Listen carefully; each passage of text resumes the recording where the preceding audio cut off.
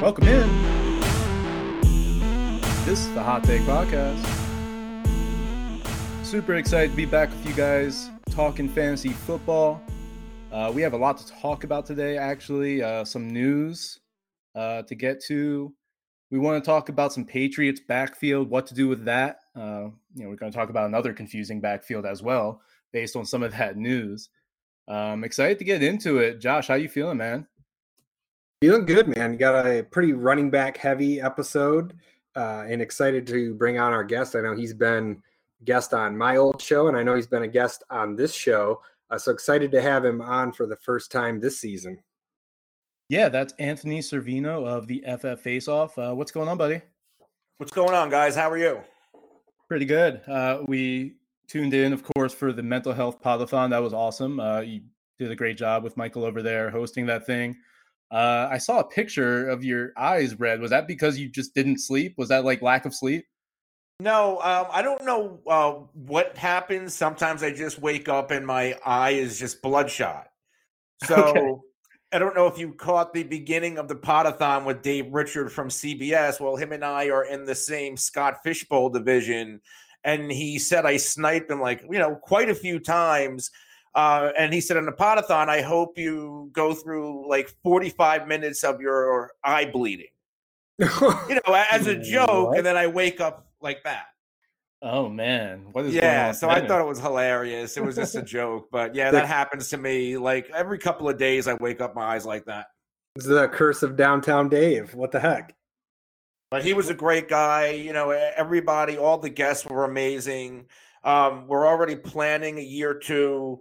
We hit our goal of $6,000. So, I mean, it couldn't have gone better. Even the production, streaming 18 hours, nothing went wrong. And that was my biggest worry going into the thing. And you guys were originally going to do 12 hours and you decided to expand to 18. Is that correct? No, it went 12 to 16 and then 18. Wow. Okay. And just, some of the guests, Hayden Hurst was on the show, a lot of big names in the fantasy industry. Who was one of your favorite people to talk to? One of my favorite people was actually somebody and they were all great, but somebody we didn't even have scheduled during the whole thing. And this was cool because I'm a big fan of his at Pro Football Doc, Dr. David Chow. Somebody who works with him DM'd me and said, hey, like if you can get him on, he would love to come on. And we put him with John Hansen, the fantasy guru, and Graham Barfield from Fantasy Sports. And Dr. Chow had that amazing story about people close to him dealing with the mental health issues. And, he's somebody next year I would like to give a whole hour or two to talk because, he's the best in the business. Yeah, 100%. No, that's great. Yeah, he's worked with a lot of people, obviously, deep in the, NFL. So, no, that's really cool. I'm sure he said when you're dealing with player injuries, a lot of it is the mental side of the rehabilitation. And I think that's something that people overlook. Oh, absolutely. Very interesting insight. That's very interesting insight. And I was a personal trainer for years. So that science of the body and the mind is super interesting, but super unpredictable too in the fantasy world. If you're going to say, I think he can fight through this one, So, but let's talk about Derrick Henry. It actually was reported by Adam Schefter that they weren't going to get this done. And I was, talking to my friends about it, Titan fans, and, he was pretty bummed about it, but no, Derrick Henry signed a 4-year, $50 million deal, $25 million guaranteed. And I think that's important. That was important for Derrick Henry's side. So Josh, what is your thought process over here? I'm just excited that a running back got paid. I was starting to get worried here. Well, it's shown that the trend is proving wise to not pay running backs. But I mean, when you look at how Derrick Henry has been used, I mean, there's a lot of Derrick Henry and Dion Lewis timeshare going on, early in his career. So he really hasn't been given the quote unquote featured role until just last year, where he really didn't have any competition. So once they decided to kind of make him the workhorse, we saw what he could do. and it's no surprise that he would get paid. I think a lot of people were like myself, where they thought that, okay, it's going to be one or the other. They're going to pony up for Henry or Tannehill, but not both. And hey, I'll be the first one to say I was wrong. So when they did actually come out and pay Tannehill, I thought that just kind of spelled, doom for the Derrick Henry situation. Of course, we all kind of suspected that he was going to be franchise tagged, and we did speak about that back in March. But the way it's played out has been pretty interesting, kind of a buzzer beater deal there, like you said. And I think it's very interesting for Darrington Evans, who personally I loved in dynasty leagues, because I looked at him as a guy that a year from now we could see a huge increase in his value, that you could either sell off and take advantage of that asset. But in redraft, I mean, even though he takes a hit in dynasty, he's still a solid handcuff in redraft leagues. Anthony, what is your take on Darrington Evans, like, just from a redraft dynasty perspective? And then does this do anything for you for Derrick Henry? I mean, is it a certain bump up in dynasty? How are you looking at that? I was already ranking him aggressively in PPR dynasty to begin with. I don't know how much this extension is going to make me want to put him any higher, especially in PPR, because he doesn't bring a lot to the table as a receiver, which is fine because he does a lot in between the tackles. And I don't think people give Derrick Henry enough credit for how efficient he is, for being one of those grinder backs, one of those backs who get better and wears a defense down as the game goes on, like an Ezekiel Elliott.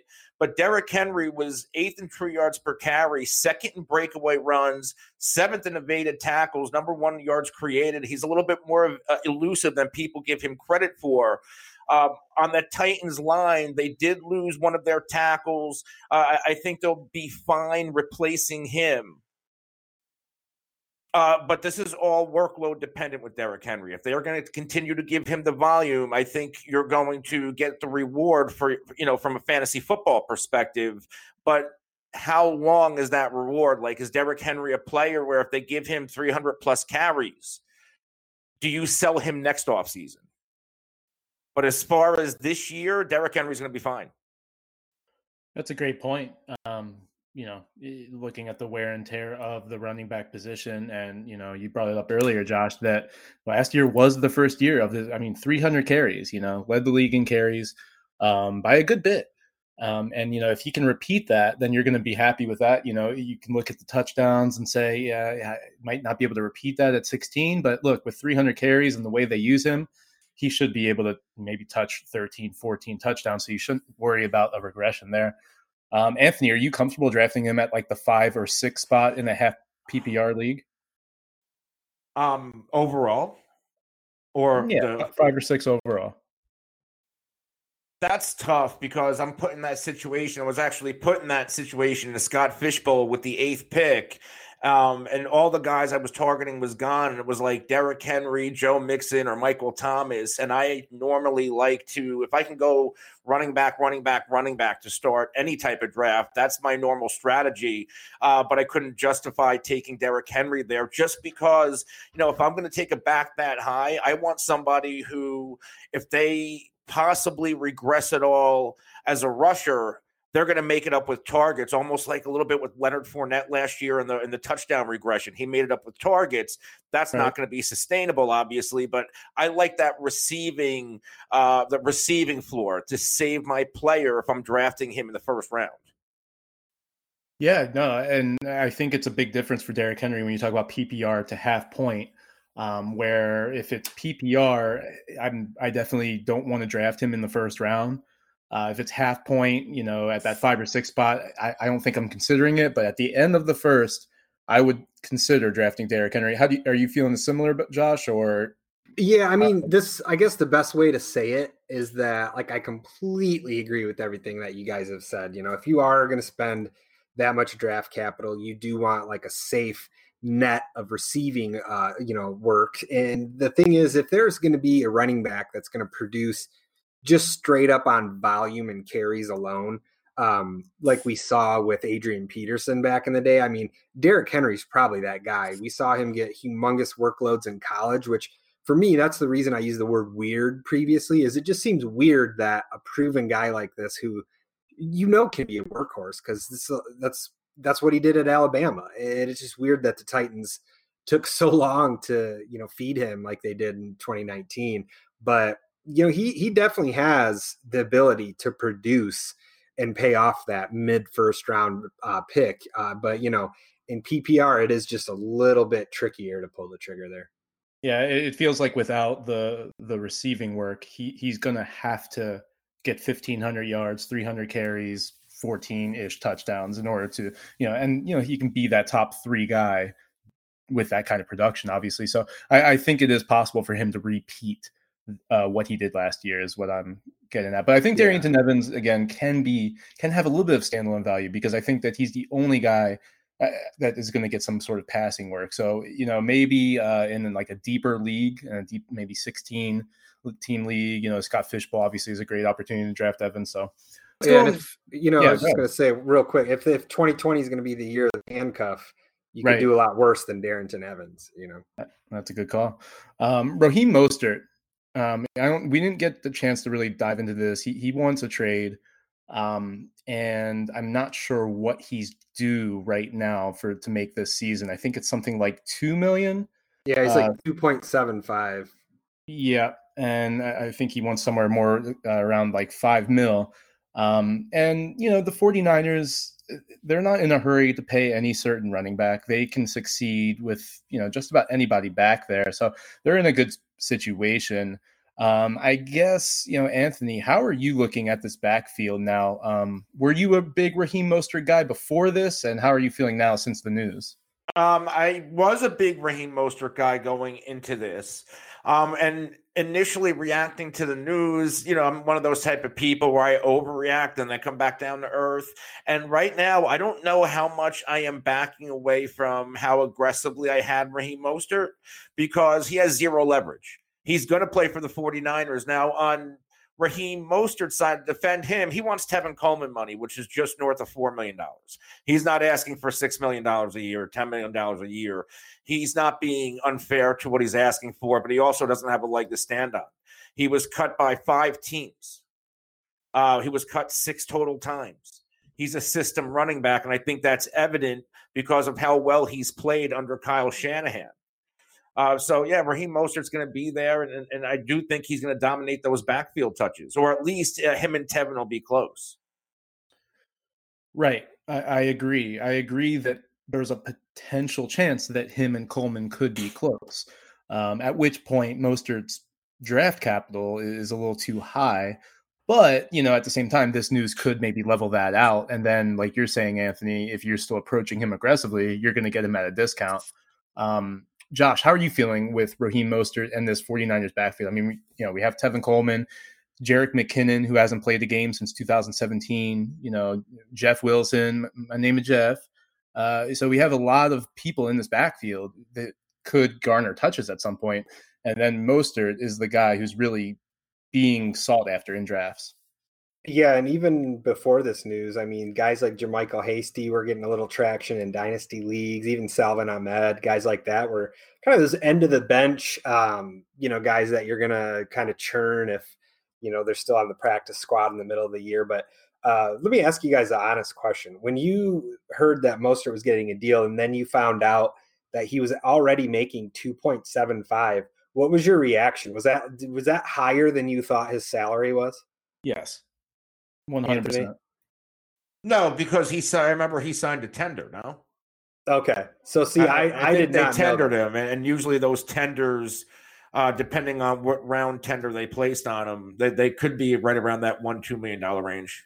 Yeah, see, and I didn't, and I was not aware of that. So when I heard the 2.75 number, I thought, well, it's kind of fair for a guy that really, I mean. Don't get me wrong. Every time he's been on the field, he's been productive. He's been, as Adam Levitan would say, the president of #team preseason, but it's, he's always been productive. But just when you look at the actual NFL game log production, he really kind of is no resume. He punched it in the end zone literally every single game since week 11 last year. So once they gave him the rock, he was super productive. And that's just a constant, but his special teams contribution is kind of what his tender was based around. So when I looked at this a little bit further, and I believe it was Jason at Over the Cap. I apologize if I get I want to source it. I know it's from Over the Cap, but I just saw that with this particular deal that he has in place, there's incentives for next year that I believe can actually be pushed up. So, like Anthony said, it doesn't really have any leverage. And ultimately, at the end of the day, it's in both parties' best interest to kind of stick together, for not stick together for the kids, but stick together for the wins, and, Coleman really only wants like a difference of, 1.75 million. And that's really not a lot when you get the way things can be kind of, escalated in that contract. So it makes sense that they probably meet somewhere in the middle. When it comes to this backfield, I think that Mostert has a shot at, the most carries in this offense. But how much is that going to be? Kind of to Anthony's point, Tevin Coleman could be close. And when I look at Coleman's draft value, I could see myself maybe being more, tempted to take him. I don't know. I was contemplating drafting Jerick McKinnon pretty late in the Scott Fish Bowl.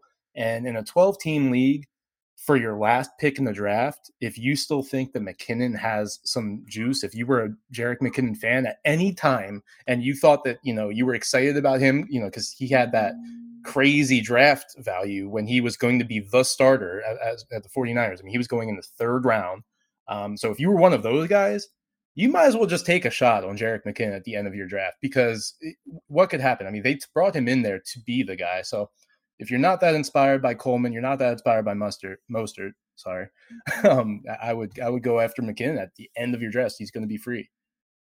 But Mostert has a shot, and I think that I like Anthony's approach of look, I was aggressive early on, and I'm going to stay that way because now there's even a discount. So I think that's one way to look at it for sure.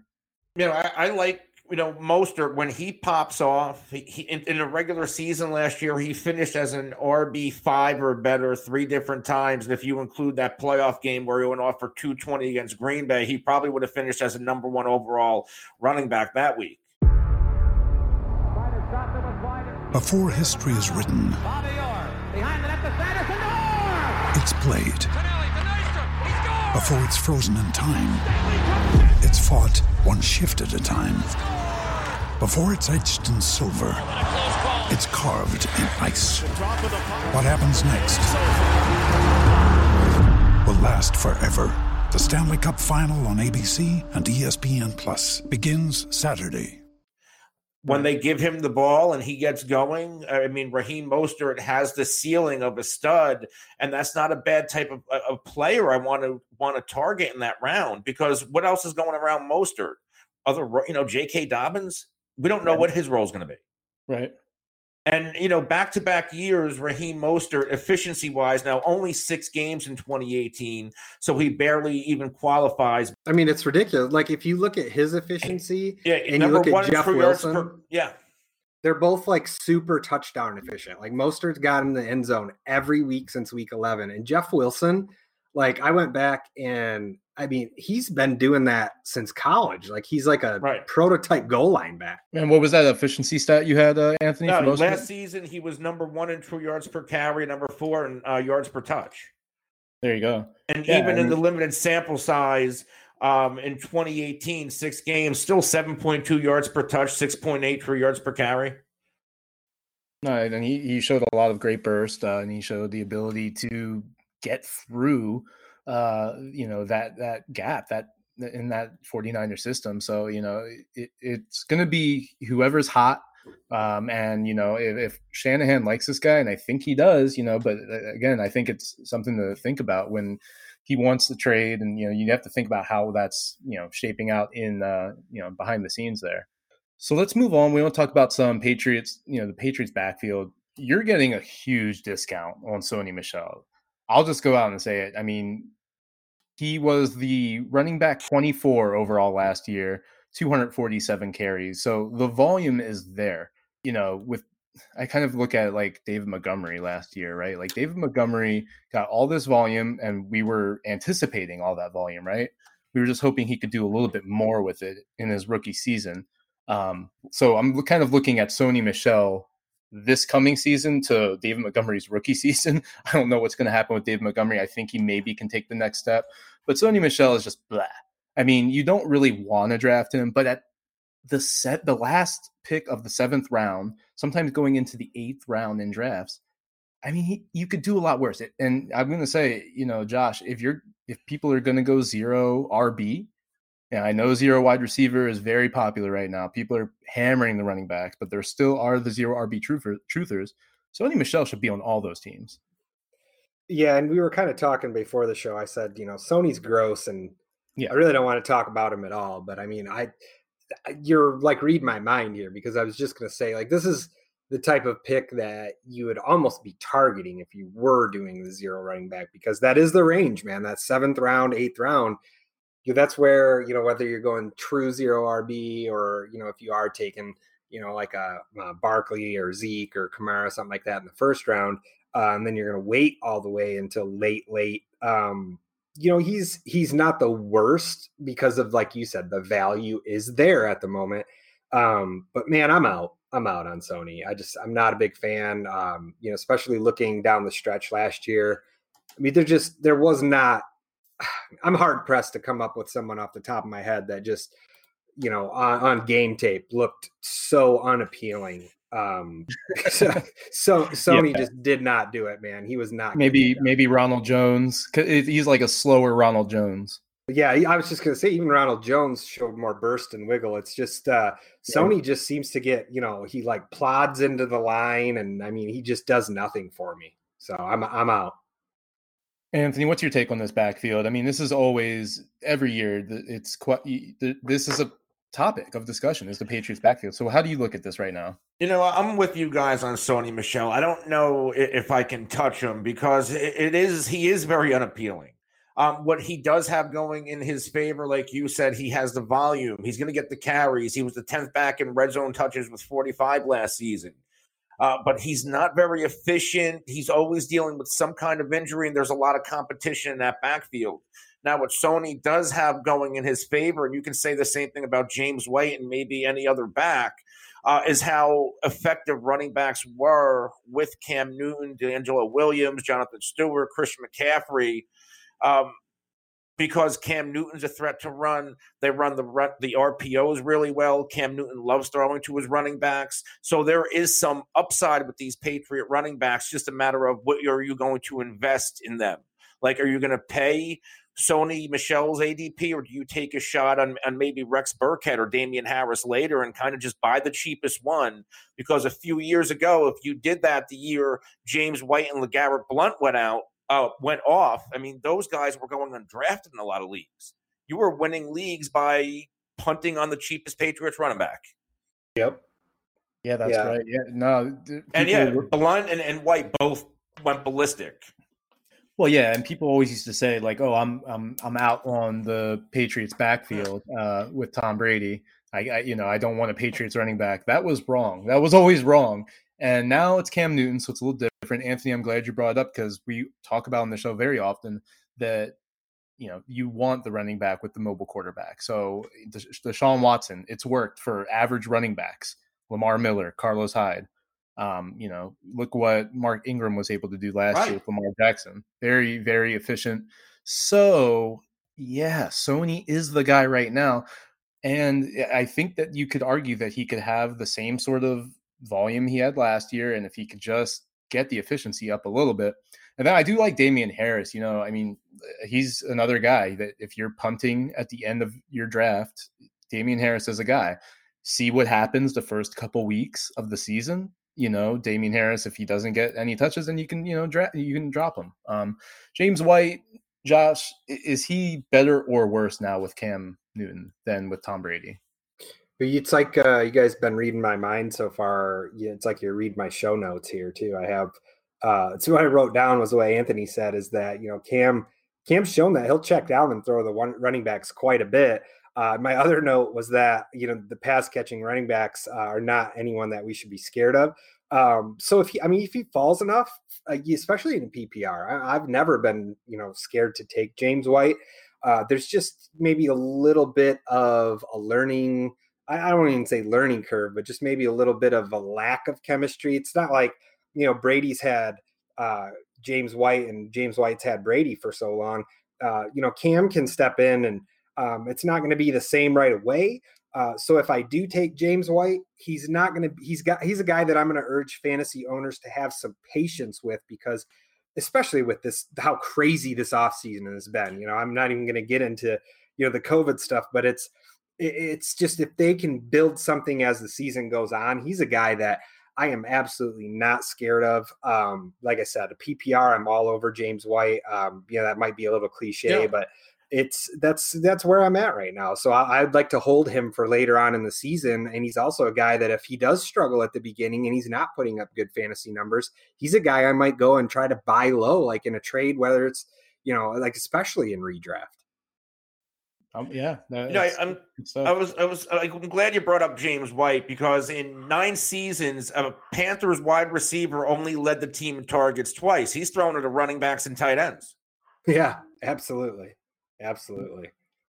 I mean, I don't know how you guys feel about this, but you mentioned how the Patriots like routinely figuring out the backfield and how does the puzzle come together? It's always a nightmare for fantasy owners, and it's never, you should fade it entirely because someone always blows up. But so for me, and I would love to hear your guys' take on this, but the Patriots are the ideal type backfield to target, like in best ball, because then the work is done for you. The guessing is pulled out of the equation. So there is no guessing game. It's just, okay, well, is this a James White game? Is this a Sony game? Does Damian Harris emerge? So that's where I feel like the committee backfields can really pay off, especially if you're drafting at one of the turns. You can kind of double up on a Sony and a James White, since they're getting drafted pretty damn close to each other right now. So, I mean, I don't know how you guys feel about that in general, but that's kind of what I do with committee backfields, is I kind of save them for best ball. Yeah, you could certainly do that. I mean, that's definitely a viable strategy in best ball. I like that a lot. I mean, you could you could certainly get, Sony Michel and then Damian Harris, just depending on the narrative that you think is going to happen. I mean, do you think that Damian Harris is going to take that job eventually, or do you anticipate maybe an injury with Sony Michel? I mean, you should never anticipate injuries, but if you're saying, look, I think he's injury prone, I want to get his backup in best ball, sure, you can certainly do that. In a 12-team redraft league, I'm not crazy about handcuffing, but we talked about this could be the year of the handcuff. If you think that's true, Damian Harris is that guy. But what's nice about James White is his role, and he's he's the RB 31 in Fantasy Pros expert consensus rankings, and I think that's fair. You're not really, that's his floor, and his ceiling is, he could touch maybe RB2 in PPR. He could certainly be an RB2 in PPR. Yeah, no doubt. And, the one thing I'd like to get Anthony's take on both Burkhead and Harris, but that's the crazy thing, Steve. It's like you and I were kind of shooting some messages back and forth early this week, and like, full disclosure, like I had no idea that Rex Burkhead had just restructured his deal. And, he plays quite a bit on special teams too. So, he's like a jack of all trades running back that can also play special teams. So, I mean, they basically just restructured his deal. He's making like less than what Raheem Mostert's making right now. And what they saved is basically what they're paying Cam. So it's like all they had to do to sign Cam was restructure Rex Burkhead's deal. So it's ridiculous how the Patriots just are like playing chess while everyone's playing checkers. But when you're looking at this backfield, and Anthony, I would love to hear your thoughts on Damian Harris, if you think he's going to do anything. But before you get into that, just to kind of paint this picture, we talked about, we just hit on how efficient Mostert was with touchdowns, and Jeff Wilson, and the Niners had 23 rushing touchdowns last year to pace the league. We talked about Derrick Henry and the Titans, 21 touchdowns, tied for second with the Ravens, and tied for 10th with as middle of the road as the running backs from the Patriots seemed to be last year. They still had 17 touchdowns, and now you bring in one of the best goal line backs in the league to play quarterback in Cam Newton. So I absolutely think that the rushing touchdown figures are going to tick up in a positive manner here for the Patriots. And something tells me that Damian Harris could be a part of that. What do you think, Anthony? I don't know how much Damian Harris stock I'm going to be buying into, just because there are a lot of guys there. And we didn't even mention Brandon Bolden, who they will use. And I also believe Brandon Bolden plays on special teams. There's Rex Burkhead, and they restructured him. They probably could have moved on from him. I'd have to check the over the cap out on that, but they're keeping Rex Burkhead for a reason. You brought up his versatility. He lined up in almost over 8 different positions, including special teams last year. He's a big value to them. So we're going to see a good mix, but it's definitely going to be Sony and James White's backfield. Yeah, I think Damian Harris is just a flyer. He barely got any carries last year. Actually, N'Keal Harry, the wide receiver, had more carries than Damian Harris. Rex Burkhead lined up out wide 33 times, in the slot 18 times, inline tight end 3 times. So they really did use him all over the formation. Hell, he even lined up as a defensive lineman once. Wow, that's wow. Yeah, it's wild. I feel like anyone could emerge here. Like Rex Burkhead has a chance to emerge. You're not going to draft him, but certainly with Cam Newton, depending on injuries and all sorts of circumstances, someone can emerge here as a very viable fantasy asset. So I think that should just be kind of in the back of your mind. You're staring down Sony Michel in the 8th round. Maybe you want to take a shot at him, but it might not feel great. Yeah, it's nuts, man. Like the way this Burkhead deal worked out, he's already collected because they restructured it, and he's taken a chunk in bonus. Like he already has 25% of his season salary. So if they cut him, like they're literally only going to save like $400K. So I mean, he's like a lock to stay on the roster with everything he does. Yeah, and look you stick around long enough. Look what happened with Raheem Mostert. So a similar sort of scenario there, being these special teams players. But we haven't done this in a while. I want to do some ADP check-in.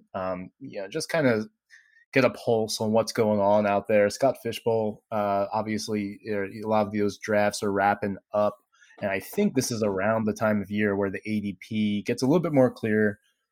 So Anthony, you're our guest today, and I wanted to talk about Leonard Fournette a little bit. So I figured we would open it up with a little Melvin Gordon or Leonard Fournette. Now, I'm pretty confident I know your answer, but I just want you to know that I feel like Melvin Gordon is the pass-catching running back in Denver, and he's the goal line back. And I feel like he's going to get a lot of work there. So I don't know. What are your thought process in the 3rd round? Where are you leaning? I'm going on the Leonard Fournette side. And the big reason why I'm on the Leonard Fournette side is the fact that we know that Jacksonville, if he stays in Jacksonville, and it looks like he's going to be in Jacksonville because they're not going to get trade compensation for him, Leonard Fournette's going to get his carries. So he's always going to bring a high rushing floor as long as he's healthy. Now, last year, his targets and reception, that was a luxury. That's not going to happen again. Even though Jacksonville is going to be playing in shootouts, or they're going to be playing from a negative game script from behind.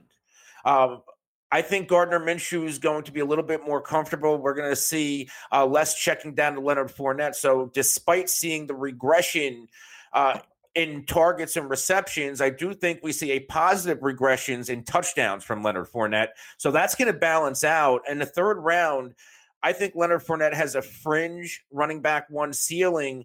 I don't know if Melvin Gordon still commands that because there's still Phillip Lindsay in that backfield. I don't know if Melvin Gordon's going to be the guy like people expect him to be. Yeah, I want to start. Maybe Melvin Gordon's nickname, I was just thinking about it, should be Pie for like 3.14, which just seems to be around his yards per carry all the time. Like he has trouble with getting to that 4 yards per carry number. Josh, where are you at with this? I don't know how how you feel anyway about Melvin Gordon or Leonard Fournette at this point. Yeah, first of all, I think it's funny because if I remember correctly, I don't know, I'm getting older, but I swear you guys have the opposite guys on your fishbowl teams, which is funny. I feel like I saw Anthony had Gordon, and yes, Steve, I know you have Fournette, which is funny. So speaking of that, though, I feel like when you look at that type of scoring setting, which is very unique, I know this doesn't really apply to a lot of people's fantasy leagues out there who aren't in Scott Fishbowl, but especially with like that points for first down. Anthony already mentioned the positive touchdown regression, which I feel is Yeah, it's almost obvious at this point, but the difference between their ADP and the fishbowl with this first down yardage or first down bonuses, Leonard Fournette actually going at 33.7 compared to Gordon at 43.9. So even though, the redraft ADP right now is super close and they appear to be neck and neck, when you look at Scott Fishbowl, I mean, that's a whole round difference. I got Gordon in the fifth round. That's excellent value. He was my first running back. That's good. We all wish we could have been so blessed to have that scenario. That's pretty solid value right there, my friend. I think he was still available at the 410 when I picked Leonard Fournette, and in the fourth round was really just, I couldn't pass that up. No, go ahead. Well, I just want to say that I think at this point in both of their careers, just player for player, I still believe that Leonard Fournette is the better player. Melvin Gordon has had a lot of average seasons now at this point in his career. And when I say average, I mean just statistically from an efficiency perspective. He's been good as a fantasy running back with Phillip Rivers when he's gotten the volume. But I think people in the Leonard Fournette, or that aren't in the Leonard Fournette camp, that hate Leonard Fournette, they want to bring up Chris Thompson a lot. And I think that you could, if you were trying to, make the case for Melvin Gordon, you would say, oh, well, it's his backfield. Well, Philip Lindsay is better than Chris Thompson. So theoretically, he has more competition. And I just don't see a world where, first of all, Chris Thompson has to prove that he can be a third down back on a consistent basis by being on the field. So, at the 305, let's say you have a shot at both of these guys, I think the upside is still there with Fournette. I want to talk about a couple rookies here, Cam Akers and DeAndre Swift. Josh, I want to get your take, being the Lions guy, how you feel about DeAndre Swift, in comparison to Kerryon Johnson, how he's going to fare out with the touches. And I guess, in comparison with Cam Akers, I think both of these guys we're looking at being sort of a timeshare. Yeah, I mean, I feel like it's really interesting. This is another case where I feel like the ADP can be a little bit misleading, especially if you're looking at the Scott Fishbowl stuff, because these guys went quite a ways apart. I believe like at least a full round. Swift was at 70.5 and Akers was at 57.8, which I find puzzling, because not only do I think Swift is the better back, I also feel like he has a better offensive line to run behind. And the other thing is kind of like you mentioned with, Fournette, not having like a major threat behind him, with Thompson just getting like the pass game work. The situation with Swift, it's just like a two-headed game. It's just him and Kerryon. And then, there's, you can trust me as the Lions fan here when I say that I highly doubt any other running backs are going to get any carries outside of those two if they're both healthy and able. So, whereas the Rams, I just don't know what to expect with, three running backs being involved. The lack of usage for Henderson last year in LA is very concerning. It's just like, like Anthony mentioned with Damian Harris in New England, like he didn't get any carries either. And it's baffling to me why they would trade up for a guy and not use him. Then the Lions made an offer to Malcolm Brown, and, the Rams matched it. So, he got some run. Now that Gurley's gone, you bring in Akers. Do I think that Akers is just going to automatically be placed in the Todd Gurley role? No, I don't. I think, like we mentioned back in April when we were talking about our draft episode, I was afraid that the Rams were going to draft a running back. They did, pretty good one at that. And so now you have this three-headed monster, and it's just, dude, it's a nightmare, man. So for me, it's Swift. Like, I feel like the opportunity alone is enough to give him the nod in my book. I think we were talking about Akers a little bit, I guess it was March or maybe it was April. And I was like, I hope that the Kansas City Chiefs draft him. I just want him to get into a good situation. And as soon as the Rams drafted him, I was like, yeah. Well, I think that was the episode with Joe when Joe Pisapia came on, and I'm pretty sure that I was saying, I just don't I just said I'm not doing any research on Henderson and Malcolm Brown until I see what they do in the draft, because I feel like there's going to be, a third wheel. And here we are, man, and it's a headache. Is that how the picture is looking for you, Anthony, with the Rams backfield, or is it a little bit more clear for you? The Rams backfield, to me, I think it's all going to be Cam Akers, because they do have Darrell Henderson. They gave him just right around 35, 40 touches, something like that last year. And then they go ahead and draft a running back pretty high in Cam Akers. It tells me maybe they don't believe in Darrell Henderson. On the other side of it, I find myself drafting DeAndre Swift more. I like him better as a player. And even though they still have Kerryon Johnson, DeAndre Swift has the opportunity to really run away with that backfield, because DeAndre Swift can do everything. And he's not coming into the league with an injury history like Kerryon Johnson. And with Kerryon, it's not just one thing. There are injuries all over the place. So he's just injury prone. He's not reliable. And I don't think he has the trust of Darrell Bevel. I think Cam Akers, I think that DeAndre Swift can come in and eventually overtake Kerryon Johnson as a starter. And if we had a regular offseason with rookie mini camps and OTAs and training camp, I believe DeAndre Swift would be the starter out the gate. Josh, is Swift the pass catching back on this team?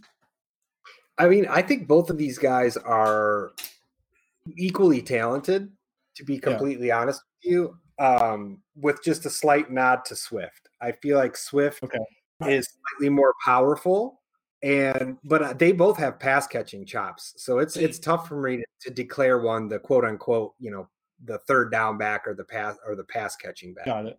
See, I'm with you on not giving Swift a slight edge talent wise, but Cam Akers has a clearer path to touches, and that's why I'm split on these two. I would say Kerryon Johnson is better than Darrell Henderson, right? I would say hands down.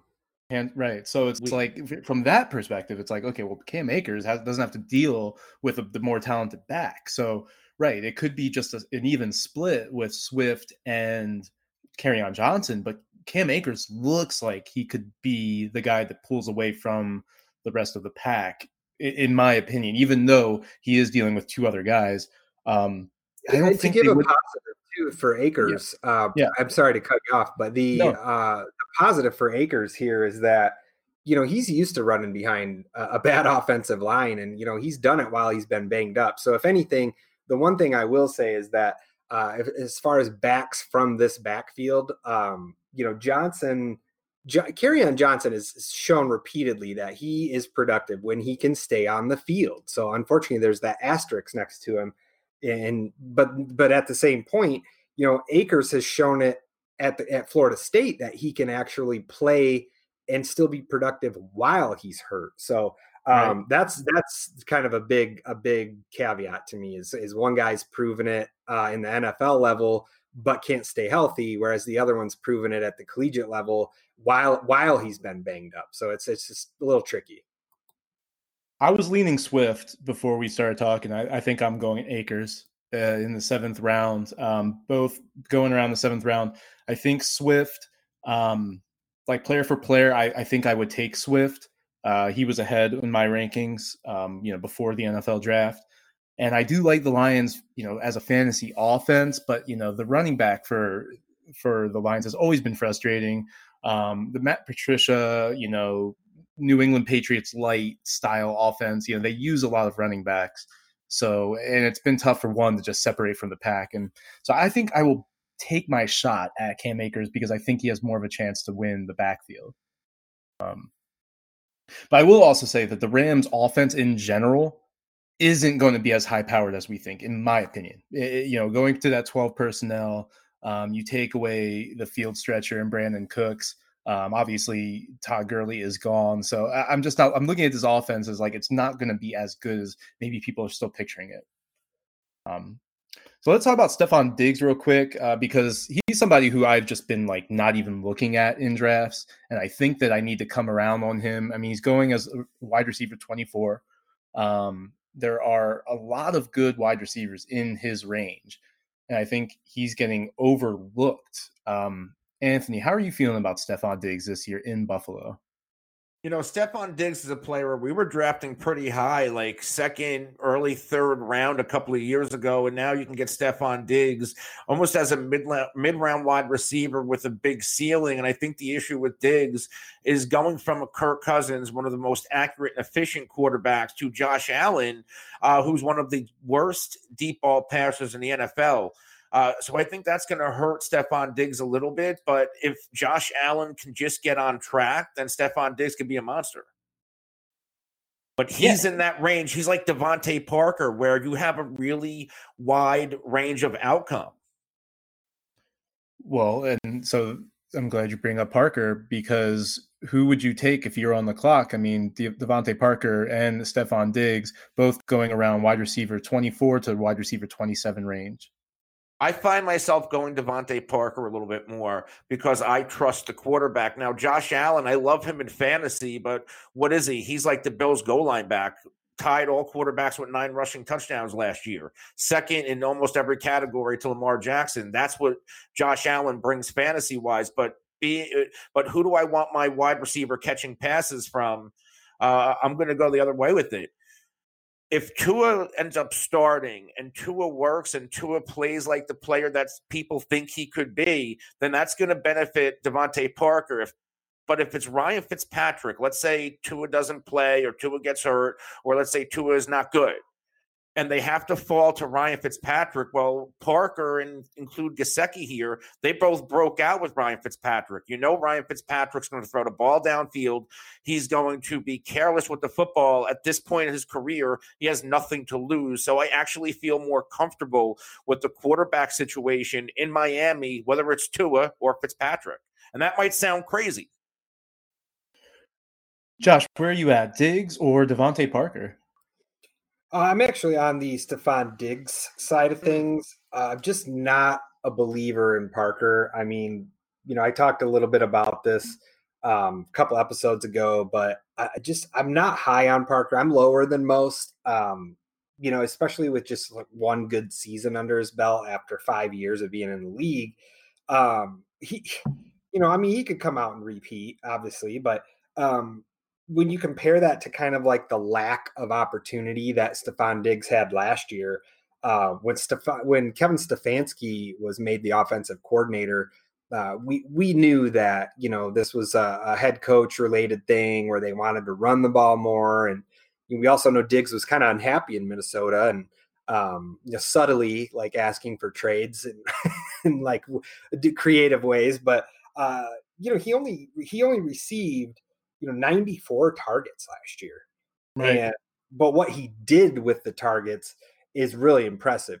12 yards per target. I mean, that's like 3 yards higher than his career average before that. He puts up 1,130 yards, whereas you want to compare that to 27 season when he kind of broke out and he kind of got put on the fantasy map.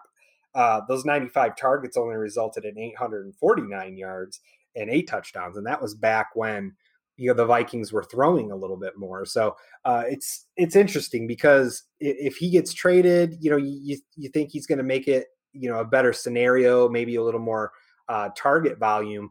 But honestly, with how efficient he was last year, I feel like that's just due to kind of regress back toward the mean. Even if he does get more targets, I feel like, his value doesn't escalate a ton. But for me, it's still high enough where I trust him more, and I feel like he's safer than Parker.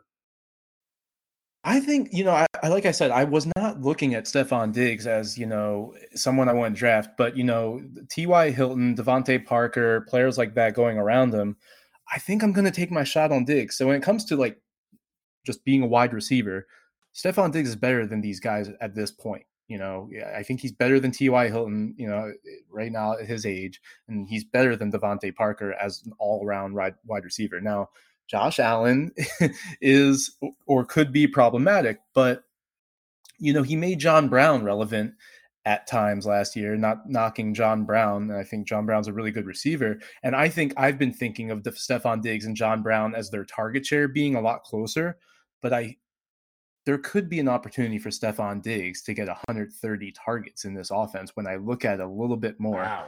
They bring him in, they trade for him, and now they're paying him a lot of money to be there.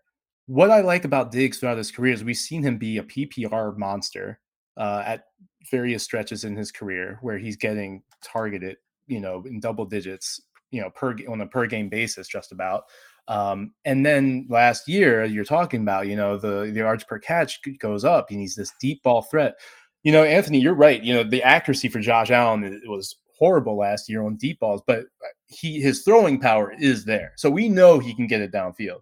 And if he can give Stefon Diggs a chance, one of the better deep ball players in the league, this could be pretty explosive when I think about it like that, especially when you look at the trajectory of the Buffalo Bills right now. They are ascending as a franchise right now. So I am looking at Stefon Diggs a little bit more. We're getting him at a discount that we haven't gotten him at before. I'm not down on Stefon Diggs. I'm a Stefon Diggs guy. I was back in Minnesota, but I don't know. It's just I've always been a Devontae Parker guy. He's a former first-round pick. Look at the offenses he was stuck in with Adam Gase, a starting quarterback who can never stay healthy, and then he gets Ryan Fitzpatrick, a gunslinger, and he goes off. So I'm going to buy in again. I'm not saying I'm not going to draft Diggs, because I will, but I just see a little bit more with Devontae Parker, especially in the red zone. Devontae Parker had the second most the most red zone touchdowns last year. Yeah, in fact, all 9 he scored was in the red zone. Devontae Parker is a beast, and he definitely is more of a touchdown guy than Diggs. So yeah, that upside is certainly there, and I like him way better with Ryan Fitzpatrick than with a rookie Tua. So if Fitzpatrick stay, I think I've talked about that before with Gesicki, right? And Devontae Parker, all these play. I want Ryan Fitzpatrick as the quarterback because, like you said, Anthony, we know he's going to throw the ball, and doesn't care. He has nothing to lose. No, and that's been years now. Yeah, and let's be honest. Like, it could have just been as easy as, there's no more Adam Gase, and so now Parker flourishes.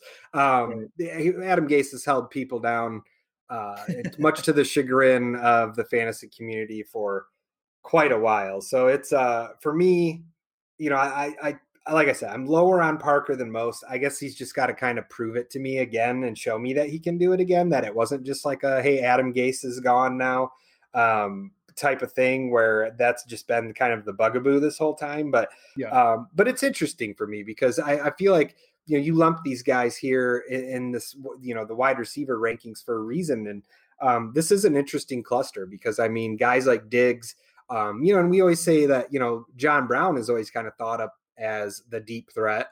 You bring in Diggs, who's even better. So hopefully like this can help Josh Allen, because these guys are actually better at some of the shorter and intermediate routes, talking about John Brown and Stefon Diggs. And, talking about John Brown, on top of this, just real quick is, he actually had a very consistent season last year. So he wasn't all boom or bust like we're used to. So this stable of receivers along with Beasley, going to be really interesting to see how they support each other. And then one thing to note real quick before we move on is John Brown, obviously, it's been documented and he's missed time because of the sickle cell trait, that at this point you are more susceptible to viruses and infections. That is something to keep in mind for Stefon Diggs in that favor, because after that, the depth chart gets a little hairy, the wide receiver. So let's do one more of these before we get out of here. Anthony, I appreciate you coming on, and we'll give you a chance to talk about just some things you have going on over on your side of the world. Absolutely. But I want to get your opinion on two stud running backs, talking about Josh Jacobs or Nick Chubb. So which one are you leaning towards in drafts? It's tough. Probably Josh Jacobs, but it's really close with these two guys. These are both players that we haven't seen much yet in the passing game. And I know that the offseason reports out of Oakland or Los Angeles, whatever you want to call them, said we're going to get him more involved. Where are these targets coming from when you still employ a Jalen Richard? You brought in a Jason Witten who's going to do something on this offense. Like, he's going to see snaps as a blocking tight end, and that's going to keep him on the field. Maybe we see more 12 personnel. So we're going to see these two tight ends. They drafted a bunch of wide receivers. They still have Tyrell. I don't see a receiving ceiling for Josh Jacobs. He could be right in that Nick Chubb range, Derrick Henry range, where they don't get very much at all.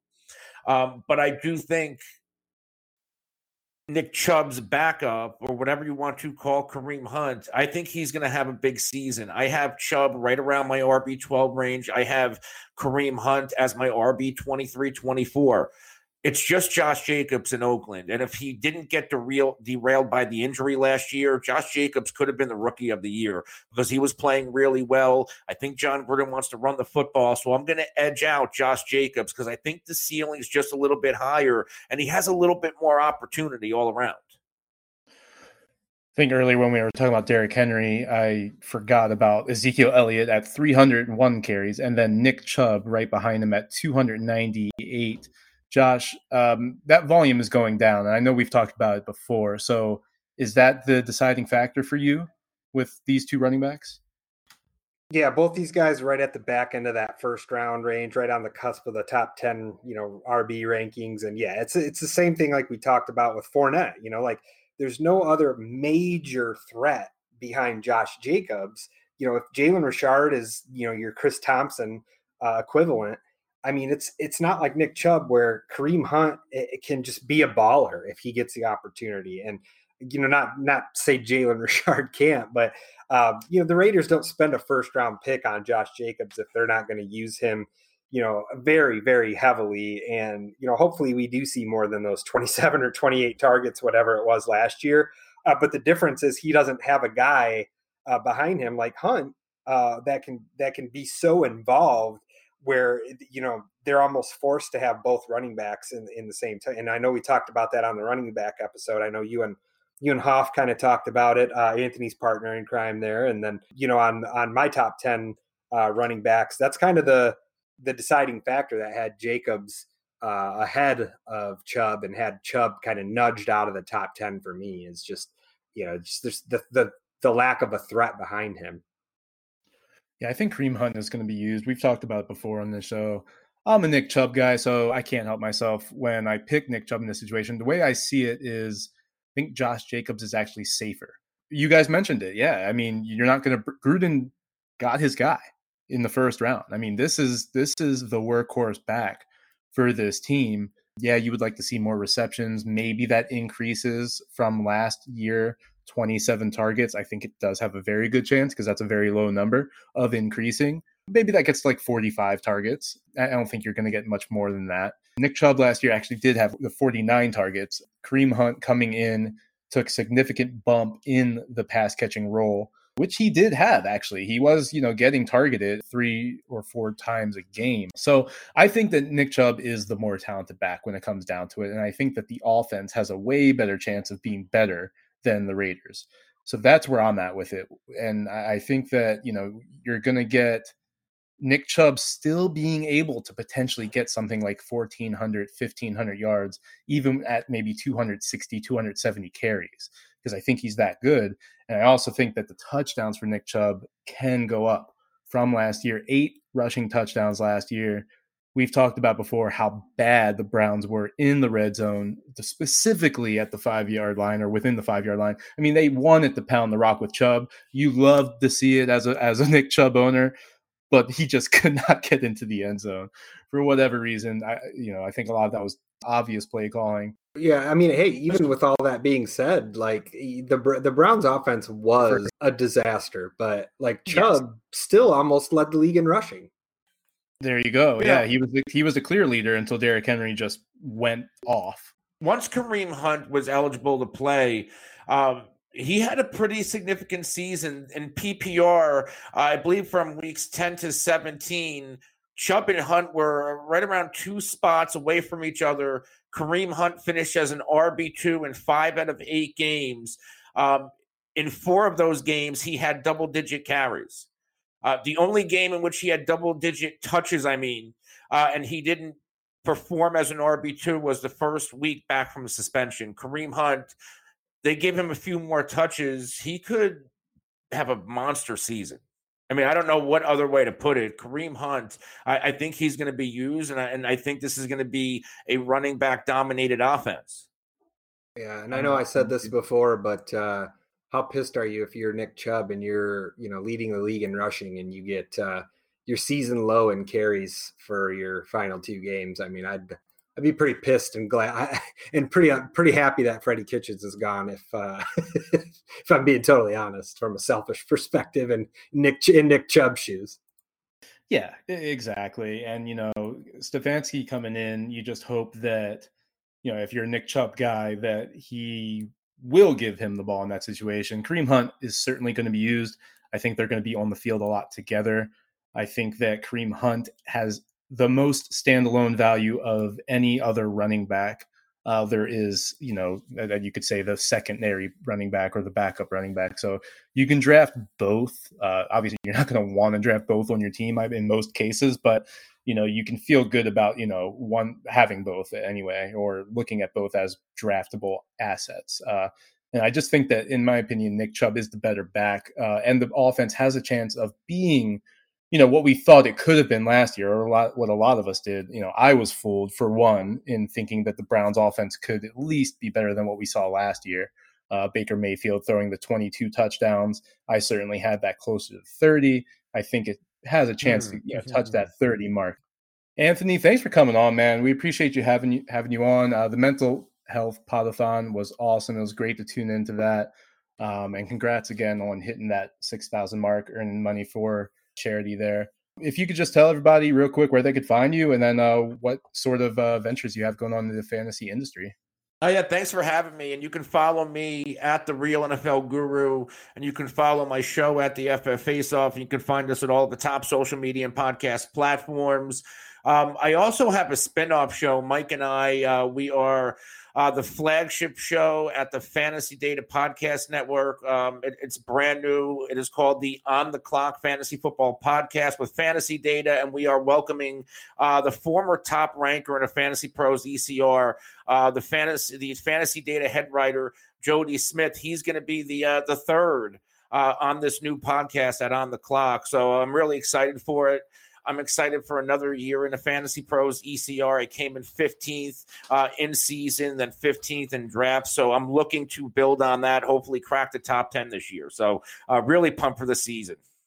Real quick, wanted to let everybody know, got one of the Fantasy Pros collaborative pieces coming out here where I kind of wrote up Nick Chubb and Kareem Hunt's teammate, Jarvis Landry, and how massively disrespected he is on an annual basis. I'm going to die on that hill. We talked about Jarvis Landry a few weeks ago. Just want to encourage everyone to check it out and be on the lookout for some more of those coming up here as we lead up to the season kicking off, hopefully, and getting into full swing for draft mode. All right, excellent. Thanks for tuning in, guys. Appreciate you guys joining us every week here at The Hot Take. Of course, you can find us wherever you listen to podcasts. And be on the lookout for a couple of our upcoming episodes. We're going to have Paul Charchian on the show. We're going to have a fun reunion episode coming up with James Coe and Marcus Grant. We're super pumped about that. So we have a lot of great off-season content for you here at The Hot Take. On behalf of Anthony Cervino and Josh Daly, my name is Stephen Troney. Thanks for listening. This has been The Hot Take Podcast.